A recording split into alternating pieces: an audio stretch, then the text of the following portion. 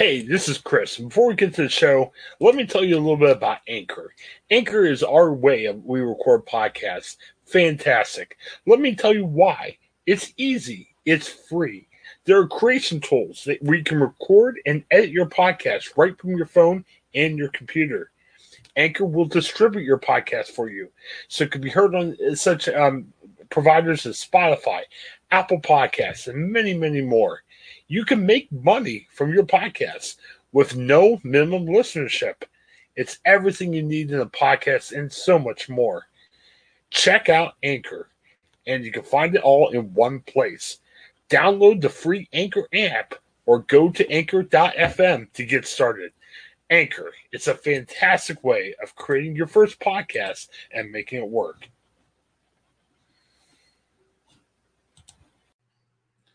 All right, welcome back to the Ohioan. I'm here with Rachel Coyle from How Things Work at the Ohio State House. How are you doing today, Rachel? I'm pretty good. Thanks for having me back. Oh, no problem. No problem at all. Let's talk a little bit about education. We've been talking about state budgets. We've been talking about how those work. Definitely check out last week's podcast when we had Rachel on, because she did a good explanation of why you should care about the state budget. It helped me. I'm sure it'll help you a lot out there as well. But one of the proposals they have for education is kind of interesting. They're talking about these state tests. And I know that's become a big issue last year because with COVID, we really didn't have state tests. And there's a couple of Republicans saying, hey, we shouldn't do state testing this year either. What are you hearing about this? Yeah, so there's a bill in the House. It's House Bill 67. It's two Republicans on this bill saying that we should. So right now in Ohio, we have more tests than the federal minimum. Ohio requires more than the feds do. So this bill would cancel the state mandated tests because of COVID, because of kids trying to deal with all the different types of education we're going through right now. And it would ask for a waiver for the federal tests as well.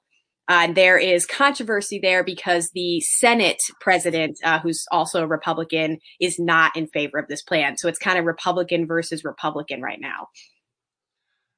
You know, if we were in high school and you told me this, I would be like, yes, great. I don't like tests. No more tests. What do you think is the argument against this, though? Because obviously there's a value in that test, as we're adults looking back at it. What's the argument for having more tests? So the Senate president believes that we need the tests in order to judge where students are in terms of figuring out, benchmarks for what they need to learn, especially after a chaotic year. The counter argument to that is that we would do better to, we already have ways of telling. The teachers can tell, the schools can tell based on the performance on schoolwork where the kids are and what they need. And after this crazy 2020 that we've all been through, what kids really need is more time to actually learn the material rather than the stress of trying to memorize something to write down on a test. Yeah, and also speaking of that, Governor DeWine, he was looking at up to $2 billion for education. And I thought Tuesday's press conference was interesting because he pretty much said it. I mean, it was a blunt assessment saying, hey, schools, tell me where you're at. And he was throwing out all kinds of ideas and everything else. It sounds like that's going to be a really test for the governor as he gets in this election process, and whoever the next governor may be. How hard do you think it's going to be to get education wrangled up? Because it's really nobody's fault. It's just more trying to react to COVID.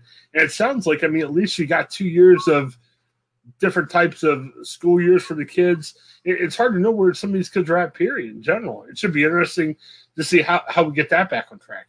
It is. It's going to be, we went through a whole year of changes, and different kids in different parts of the state were having completely different experiences. Some schools were completely virtual. Some have been back in person for a while now. Some have been doing kind of a mix of both. So in my personal opinion, right now, making kids take standardized tests when they've all been having such wildly different experiences for the past year probably won't be the best way to gauge what they've been going through and what they've actually learned. Yeah, and it goes back to, the whole thought of, I'm 46. I didn't have as many standardized tests that I'm sure these kids have now. How helpful are they?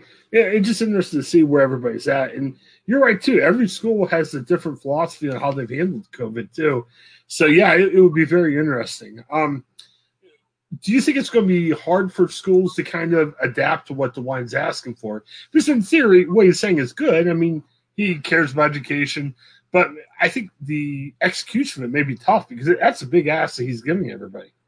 Yep. And there's so many things going on with education this year. We're trying to also figure out how to fund the schools in a completely different way. And all of that has to happen while we're having these conversations about, making up for this past year of chaos and getting everybody back into school by March. That connects to how we vaccinate the teachers and the staff and the students going back into schools. So it'll be very interesting to see, how the schools and school districts are able to handle all that. You're right. I even think back to when Amy Ackerman was health director. She talked about, hey, after COVID's over, how do we adapt as a society? So it's not just saying how do we get by and how do we survive, but like there's some things that we might learn that could help us as we get out of it. I'm wondering how much of that could be applied to the schools because we're doing education a completely different way by necessity because of COVID. It'll be interesting to see what things can be adapted, and I think we're going to learn those lessons probably next year or so.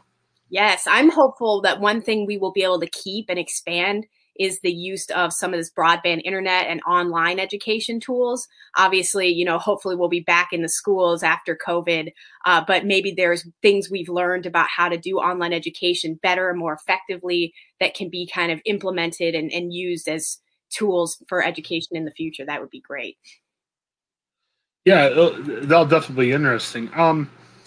Monies wise, 2 billion. How do you think that goes with everything else in the budget? Is it attainable? You think, or is that?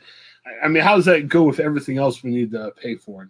In terms of how much the governor wants to spend on education? Yeah, because obviously education's good. I mean, it would be silly if we say, oh, kind of defund the educational schools or anything like that. But then on the other hand, I mean, obviously there's a ton of things. I mean, we could talk 10 different podcasts about things that definitely are needed with us getting out of COVID and everything else.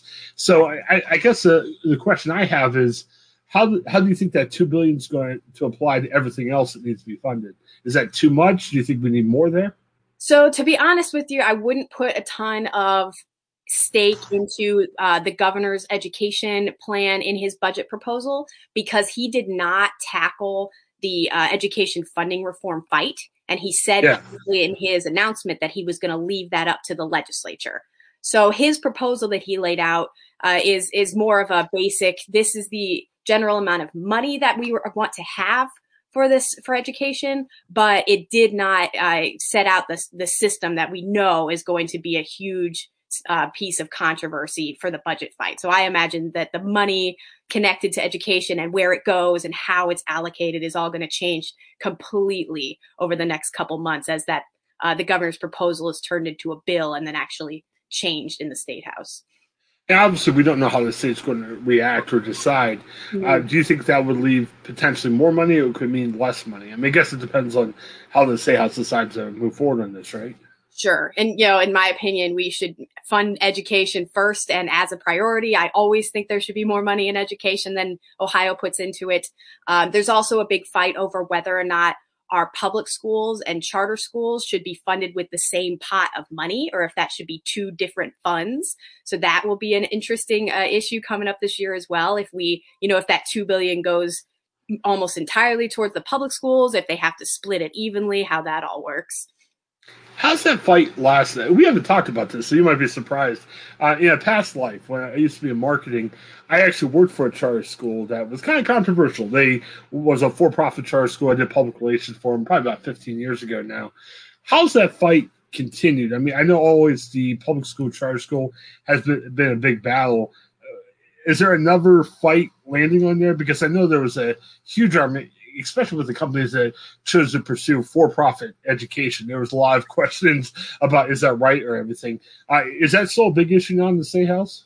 It absolutely is. I think it should be bigger. A couple years back, we had a massive, as you mentioned, a scandal involving the largest for-profit charter school in the state, ECOT. I'm sure folks have heard that term. Yes.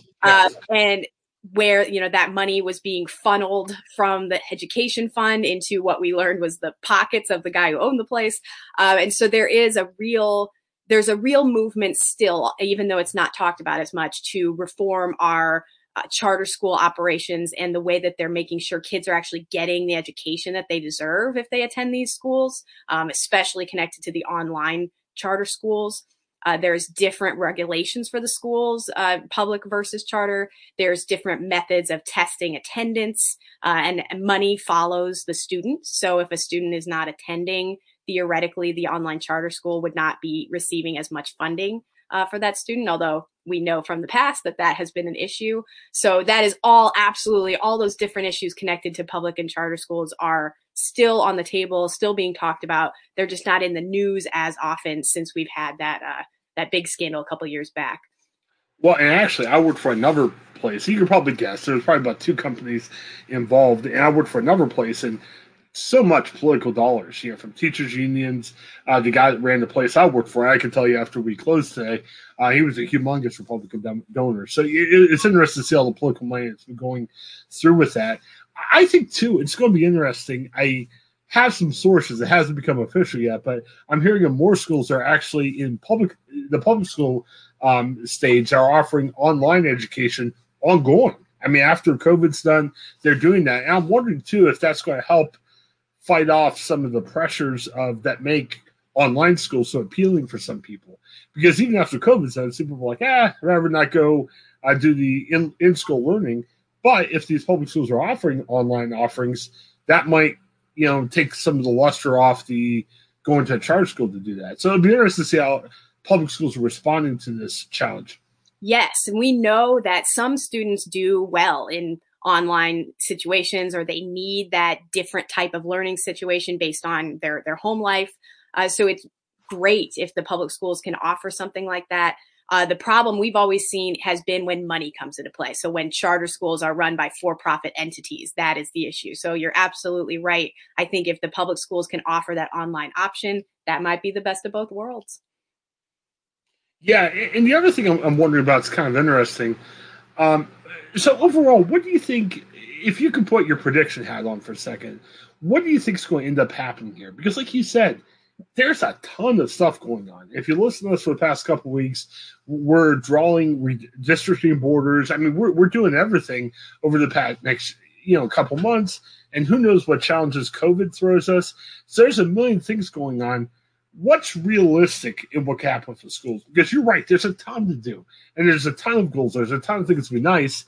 I'm not sure if really physically everyone has the time to do it, because who knows what's going to happen with COVID in the next couple of months. What do you think is a realistic goal for them to get accomplished in education in the next few months? Yeah, it's going to be a huge, they're going to have to basically reassess what students learned, if anything, from the past year. There's going to be kids who are just due to home situations and COVID experiences are going to be almost a year behind. And so it really is it's going to be a challenge for teachers and educators to work with parents to try and catch everybody up. Reasonable expectations would probably be just, getting us to a point where we know that kids are back feeling comfortable in their learning environment and starting to pick back up, which really, again, is why personally I'd be a fan of at least putting off those tests, if not canceling them for this year. Yeah, it seems like with everything going on, it seems to be a simple request. So it'll be interesting how that shakes out. When do you think will be a deadline in them deciding that particular thing? I mean, so they just when would they have to act? Yeah. Right. I believe it was the first hearing today for that House Bill 67. It sounds like it's got more support in the House than in the Senate, so it may end up moving through the House pretty fast, and then we'll get stuck in the Senate. The bill has until the end of 2022 to become law, before the bill would die. So they've got some time, but we'll have to see how fast it moves. Yeah, it may move a little bit quicker, with COVID. I think it may just depend on where we stand at the end of March and April. I know those two are key months, and, it seems to be a unified cause. I mean, President Biden wants kids to get back to school. That was always the thing that, former President Trump was fighting for. I'm sure there's a big difference in how they would try to get kids back to school. But, yeah, it's interesting to see how that all shakes out. Well, very good. Well, I appreciate this. It's good to catch up on education and man, there's going to be a million things to talk about. So Yes. if I ever call you and say, hey, come on, but we have nothing to talk about, please yell at me, because you're like, no, there's a lot of things we can talk about here. All right, well, remind us, how do we connect with you on Twitter and the Facebook group that you guys have? Yes, I run a group called How Things Work at the Ohio State House. You can find us on Facebook and Twitter at How Things Work OH, both platforms. All right, well, fantastic. We'll see you back next week. It's just a note, we're taping these on Thursday, so we'll try to release this on Friday for everybody. And, thanks as always, Rachel, and everybody, thanks for listening to Ohioan. We'll catch you soon. Have a great one.